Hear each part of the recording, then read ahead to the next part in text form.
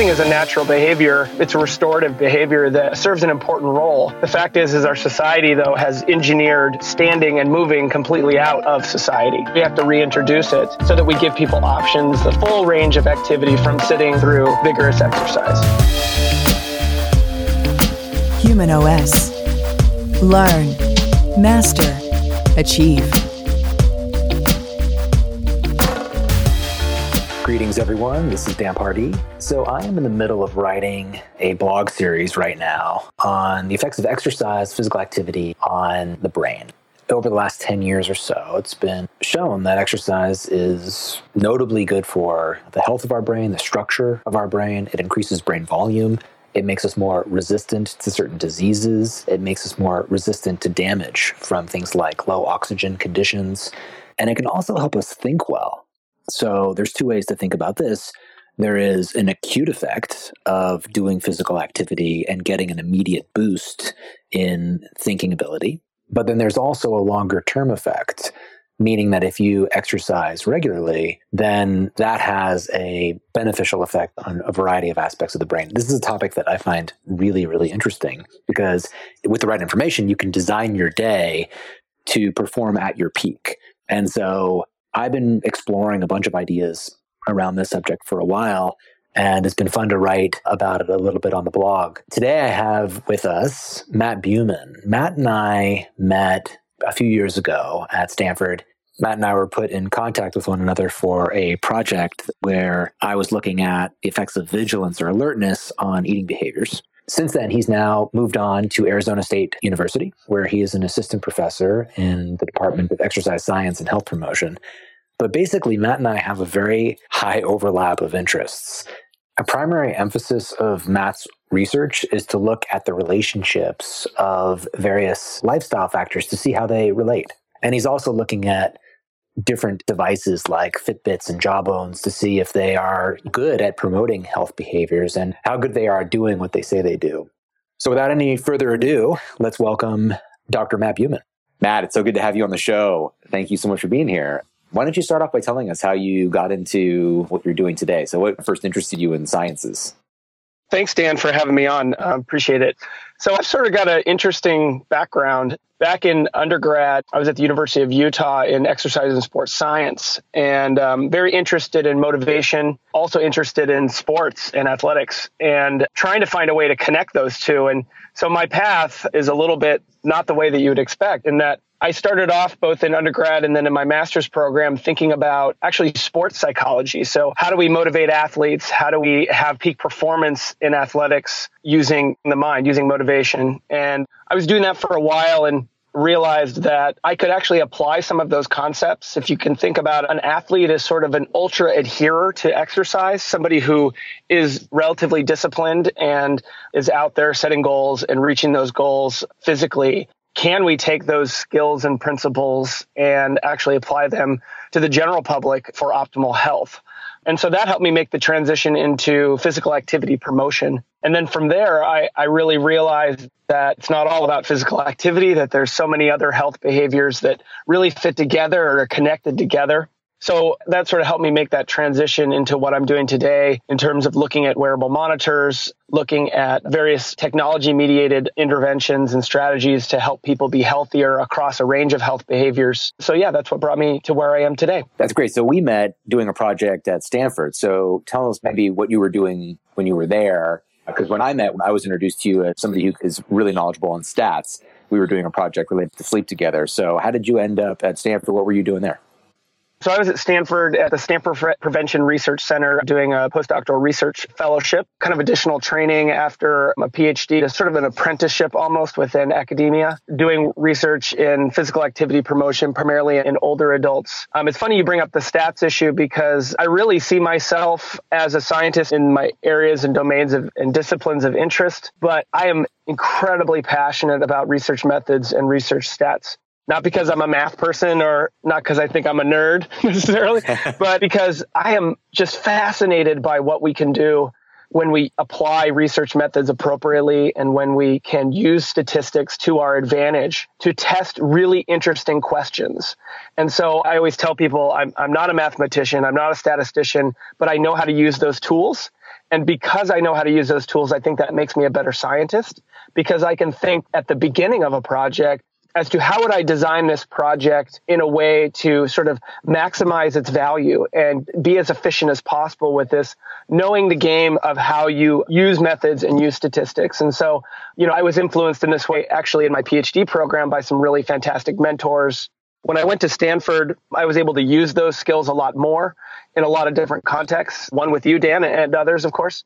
And now, as a professor at ASU, I'm really able to actually teach that to my graduate students and try to actually make a topic like statistics, which most people are very afraid of and don't want to have anything to do with, try to actually show it to them as a tool as opposed to something they have to learn, but try to get them excited about it. Yeah, that's great. And I think, like you said, one thing that you could do is ask interesting questions, and questions that you have asked and done research on that I found fascinating is the intersection between physical activity and sleep. So how those two interrelate. How does sleep affect physical activity the next day and vice versa? So maybe you could tell us a little bit about that research, because both of those topics are fundamental to my interest in what I do.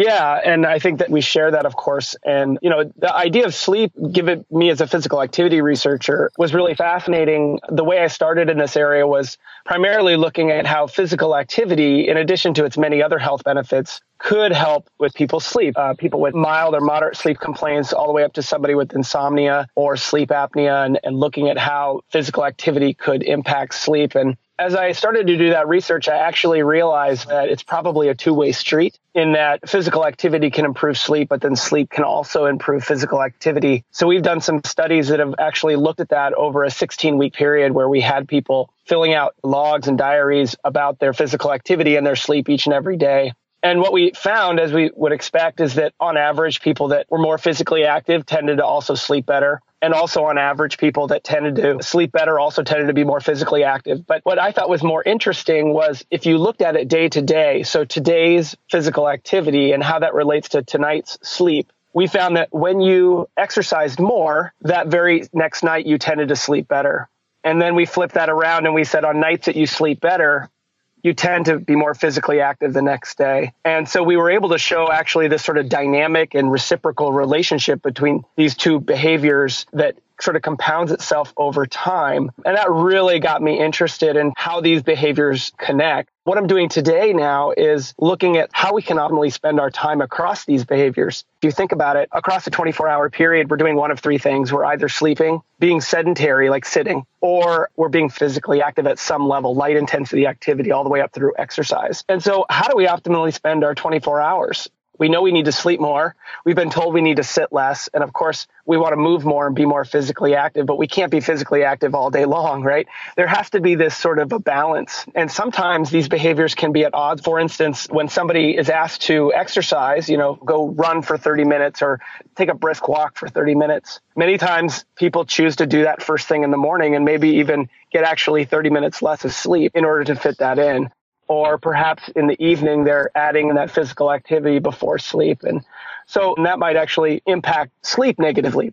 So trying to understand the time use of these behaviors in optimal fashion for health outcomes is sort of what I'm working on right now.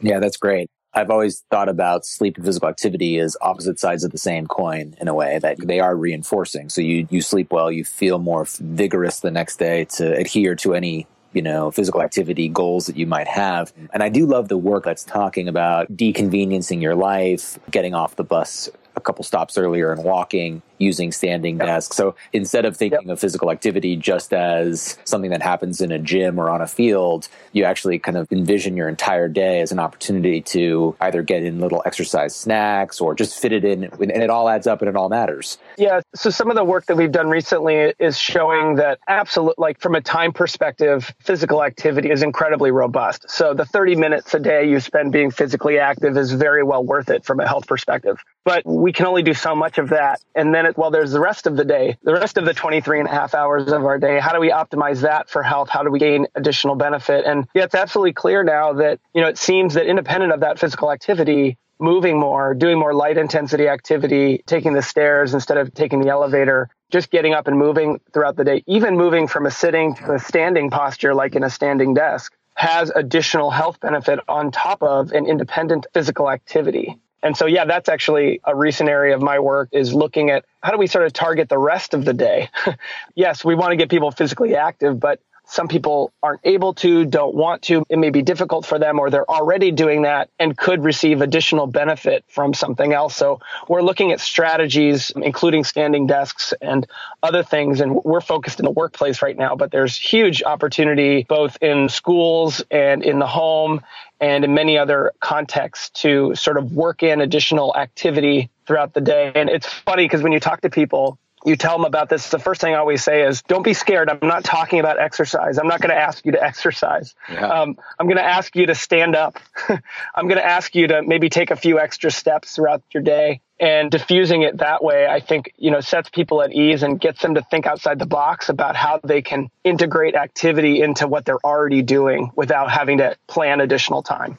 So your sports psychology background is coming back now to permeate all that you're doing, right? Yeah, I think so. The idea of, finding different ways of motivation and getting people interested, I think, yeah, absolutely. It does come back full circle, I suppose. Yeah, I think reframing things can be very powerful. And one issue that I see is that a lot of the visions of exercise that are permeated throughout our culture are like really high intensity, where people are sweating, they're exhausted. And if you're fit and you get a great workout like that, it can feel really good. But it can also, for those that are less fit or that's intimidating, it can, I think, serve as a barrier to do, well, I call them mundane but meaningful things. Because you think that in order for this to be beneficial, I've got to be killing myself in exercise class. I work at home and I've got a little garage space where I've got a standing desk, I've got a treadmill, and I call it my lab, because I'm always testing out things. And one emphasis for my physical activity practice is feeling really good and feeling sharp. And I'm writing a series right now on the cognitive aspects of exercise. So the first blog was looking at blood flow, and it was pretty interesting. So around 60% maximal effort, then you get an enhancement of brain blood flow. And then as it gets more intense, because of the pressure of oxygen, the blood flow will actually decrease back to baseline. Yeah. And so thinking about that, I actually not just stand at my desk, which feels really good. If you haven't done it before, it can take a couple of weeks before you feel really comfortable doing it for long periods of time. But then you can't go back. You can't go back. But then also during the day, I'm actually moving throughout the day. So I'll just run in place and I'll maybe do some jump rope, or I try to just mix in some lighter intensity stuff. And it actually keeps me in a really positive, energetic state. So it's funny to kind of think of things that way. Like, can I cultivate my own best performance throughout the day? Yeah, what you're mentioning is really fascinating. We're actually just finishing up a lab-based study that you might find interesting based upon that. So there's a lot of debate in the literature about, is this whole idea of sedentary behavior, and you've heard this sort of sitting kills and sitting is the new smoking. And, we can get back to this. I think that's overblown. I think that there's a real question. It's clear that independent of physical activity, how much time we're sitting has a negative impact on our health and our cognitive function and a number of other health outcomes. Yeah. It's not clear whether this is just an issue of, well, when you sit, you don't expend a lot of energy, or whether it's about something unique about the posture of sitting versus standing. So there's the issue, should I get a standing desk or should I get a treadmill desk, right? Do I need to be moving to get benefit, or is just standing going to help me? So we actually designed a study where we had the same group of office workers come in, about 10 of them, and they came in the same day of the week for 4 weeks. And we randomized them to a condition throughout that day in sort of our mock office. One condition was where they sat all day long. So this is sort of our control condition. We had them sit basically the whole day, except when they needed to take a break for lunch and take restroom breaks, that sort of thing. But they did their job throughout the day. We had another condition where we had them stand for about 150 minutes cumulatively across the day. So they simply stood, they didn't move, they just stood up at various intervals that we told them when to do that. We had a third condition where they cycled. So they stayed seated. They stayed seated, but they had a pedaler under their chair. So you might have seen some of these. These are out on the market now. I have. Where you can stay seated, but you've got this pedaler. And then the fourth condition was like a walking workstation. So they stood and then they moved. So what we were trying to get at experimentally was to separate the effect of standing from the posture changes and the effect of energy expenditure. So the walking workstation had both increases in energy expenditure and increases in posture, while the cycling only had increases in energy expenditure, which matched the energy expenditure changes for the walking workstation. And then the standing condition matched the posture changes for the walking workstation, we had some really interesting outcomes. So one thing we found using continuous glucose monitoring is that on average, the postprandial after meal spikes in glucose, which are normal, were actually dampened in all three groups relative to control. So we had significant improvement, whether you're just standing, whether you're cycling, or whether you're walking. We had improvements across all three. We also found improvements in blood pressure. So small changes over time in ambulatory blood pressure. So we took continuous measurements of blood pressure every 15 minutes. Okay. And what I'm most interested and excited about, and this is what your comment made me think about, is that we also found improvements in cognition in all three conditions. So faster reaction times and a number of other executive functioning decision-making types of outcomes. We found improvements in all three conditions relative to the control. Interestingly, our hypothesis was that the walking workstation would be best. It combined both posture and expenditure changes. But interestingly, I would say, is that we actually found the best effects were for the cycling. Oh, wow. We're not even sure exactly why that is. We think it might have to do with the novelty of that behavior. People aren't as accustomed to cycling as they are to walking, of course. Yeah. But we need to follow up more on that to understand why that is. But the bigger picture is that you can get these kind of benefits simply from standing, and perhaps greater benefits if you're moving more in addition to the standing. I've never tried one of the cycling desk setups. I'd have to see how awkward that felt to actually then do work. But I have to admit, I was surprised. I don't use a treadmill desk now. Usually if I have a call, I have that treadmill and I walk at 2.5 miles an hour. But there was a while where I was working on it and I found that there were some things I could do pretty well. And I was surprised. I was surprised that it didn't seem like a gimmick, like I could actually get work done on it. Yeah, but now I think I just prefer to do it this way. So I'm standing, walking, sitting, and I listen to my body too. So if I'm tired, I'll take a break and relax. And what's your setup like? I have like a standing desk at my office. So it's one of those aftermarket unit. I have different setups at home and at work. At work, I have aftermarket desk unit that goes on top of my desk, and I can raise and lower that for standing. So no walking options. At home, I have a full desk that goes up and down. You know, you press a button and it comes up and down. Yeah. I don't have options to move in either location, although our workspace has some shared treadmill desks. So I can jump on those like you, sort of like taking a call, responding to email, doing something relatively mundane. I think the interesting point that you made, though, about sort of like sometimes I just need to listen to my body and sit. I think that's really important. I think sometimes people feel like, well, if I get a desk, now I have to stand all the time.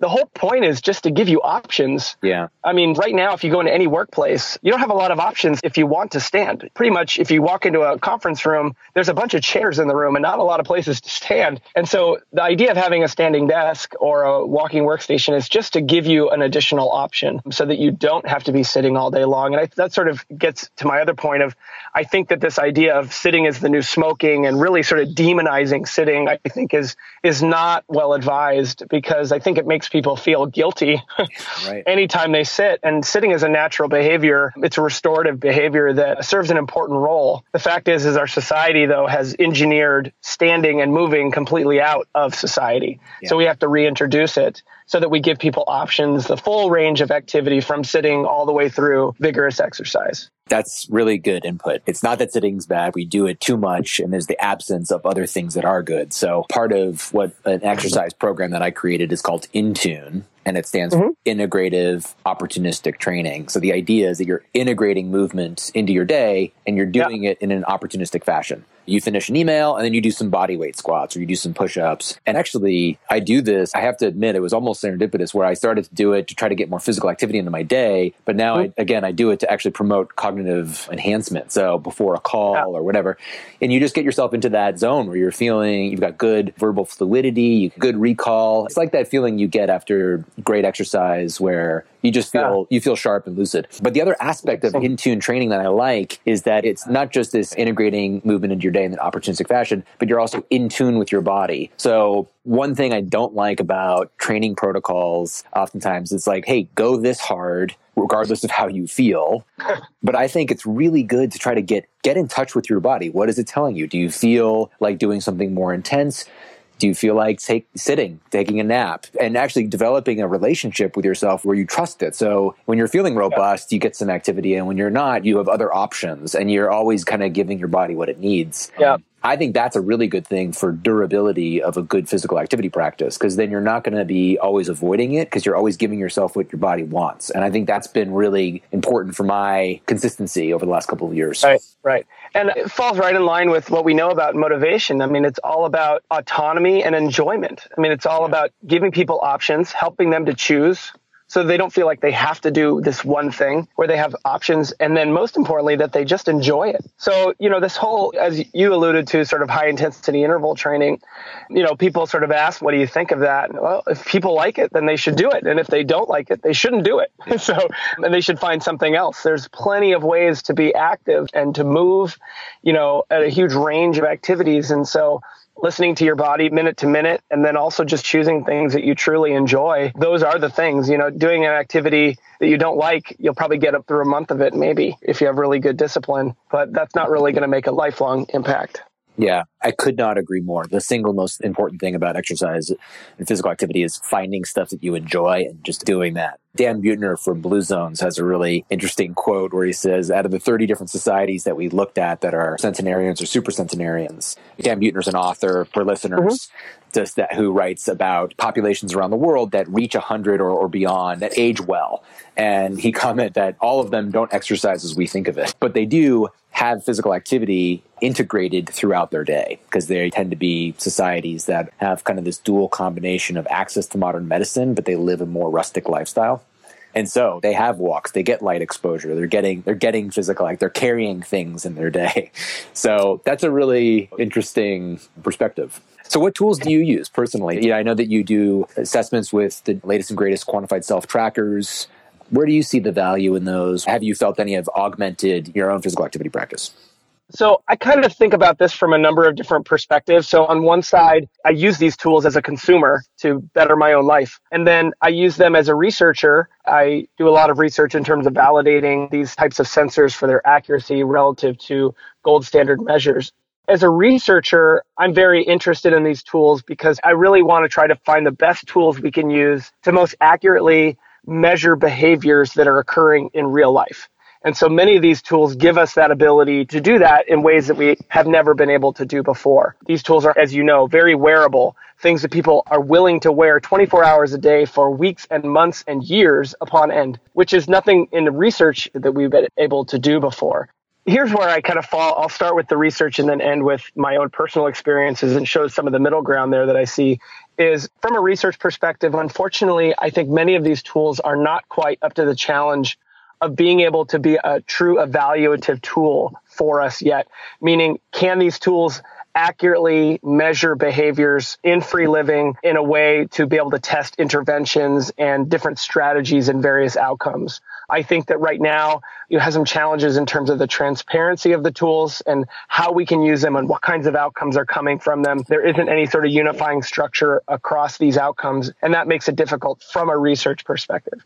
In the personal perspective, they're fantastic. I mean, the whole quantified self movement just shows you just how excited people are to know and gain insights and be able to test and experiment on their own health outcomes. And there's so much greater awareness. Unfortunately, I think that most has targeted the healthier individuals, and much of it has left out kind of the people that need it the most, so to speak. I mean, I think that more work is being done in that area as the field matures. The greatest utility that I see for these tools is sort of in the middle in terms of complementing existing programs and strategies to get people healthy. Yeah. So this might be a program that is already in existence that is now leveraging this to make their program more effective. They're bringing in these tools to make that person more informed and to integrate that information into an existing program. So that's very promising. On the clinical side, I see huge opportunities in terms of using these tools in a manner to enhance the clinical relationship. So, many people are bringing their Fitbits into their doctor's office and saying, hey, look how many steps I get. Yeah. Unfortunately, a lot of clinicians don't know what to do with that information yet. Right. And we need more knowledge in terms of how can we leverage these tools in clinical environments? How can we make the relationship between the patient and the provider more effective through better communication, more knowledge going both ways, using these types of tools. And I think that's where we're going to see the most growth in the next few years. And I think that's where these tools might have the greatest impact on overall health. Yeah, no, I totally agree with that. sentiment. And there was a line that I have from a presentation that I gave on quantified self. And it's, can these modify behaviors? And, that's kind of a debate. I think the question is, can it modify behaviors that matter in a meaningful way forever in some populations, right? So it may not work for everybody, but it could still be a valuable tool for a lot of different people. And we've not yet tested every possible way to reach as many people as possible, right? As you were saying, there are some underserved populations, people that need it the most. And I think these tools are best served when they're a part of an ecosystem that, promotes important behaviors in meaningful ways through a variety of techniques. So it's not just tracking and triggering, it's doing other things as well, giving people very clear ideas of what they can do, and it's giving people education and all that. So the other side of it for me is that, depending upon the company and the device, they measure huge numbers of things. And some of them matter, some of them don't. And some of them are not very transparent of exactly what it is that they're measuring. And so I think we would benefit greatly if there could be some level of consensus of what is most important that these tools develop and can measure well. And so that if you buy a Fitbit or a Jawbone or whatever other device, that you have some level of confidence that you can track what you want to track, and you can track something that's of great meaning and has an actual impact on health. And I think right now that there's just no consensus within the field as to what it is we want to measure. And so, things are relatively diffuse at this point. Yeah, I agree. Well, that's a good, because we could launch into a whole other conversation thing, but maybe we can bring you back and extend the conversation on sleep and more tracking in the future. But thank you so much for coming onto the show. That was really interesting stuff. Clearly a ton of overlap with my own interests. So thanks for the work that you do, and I appreciate you coming on. Yeah, Dan, my pleasure. It's great to chat with you. Yeah, always, man. Take care. Thanks for listening, and come visit us soon at humanos.me.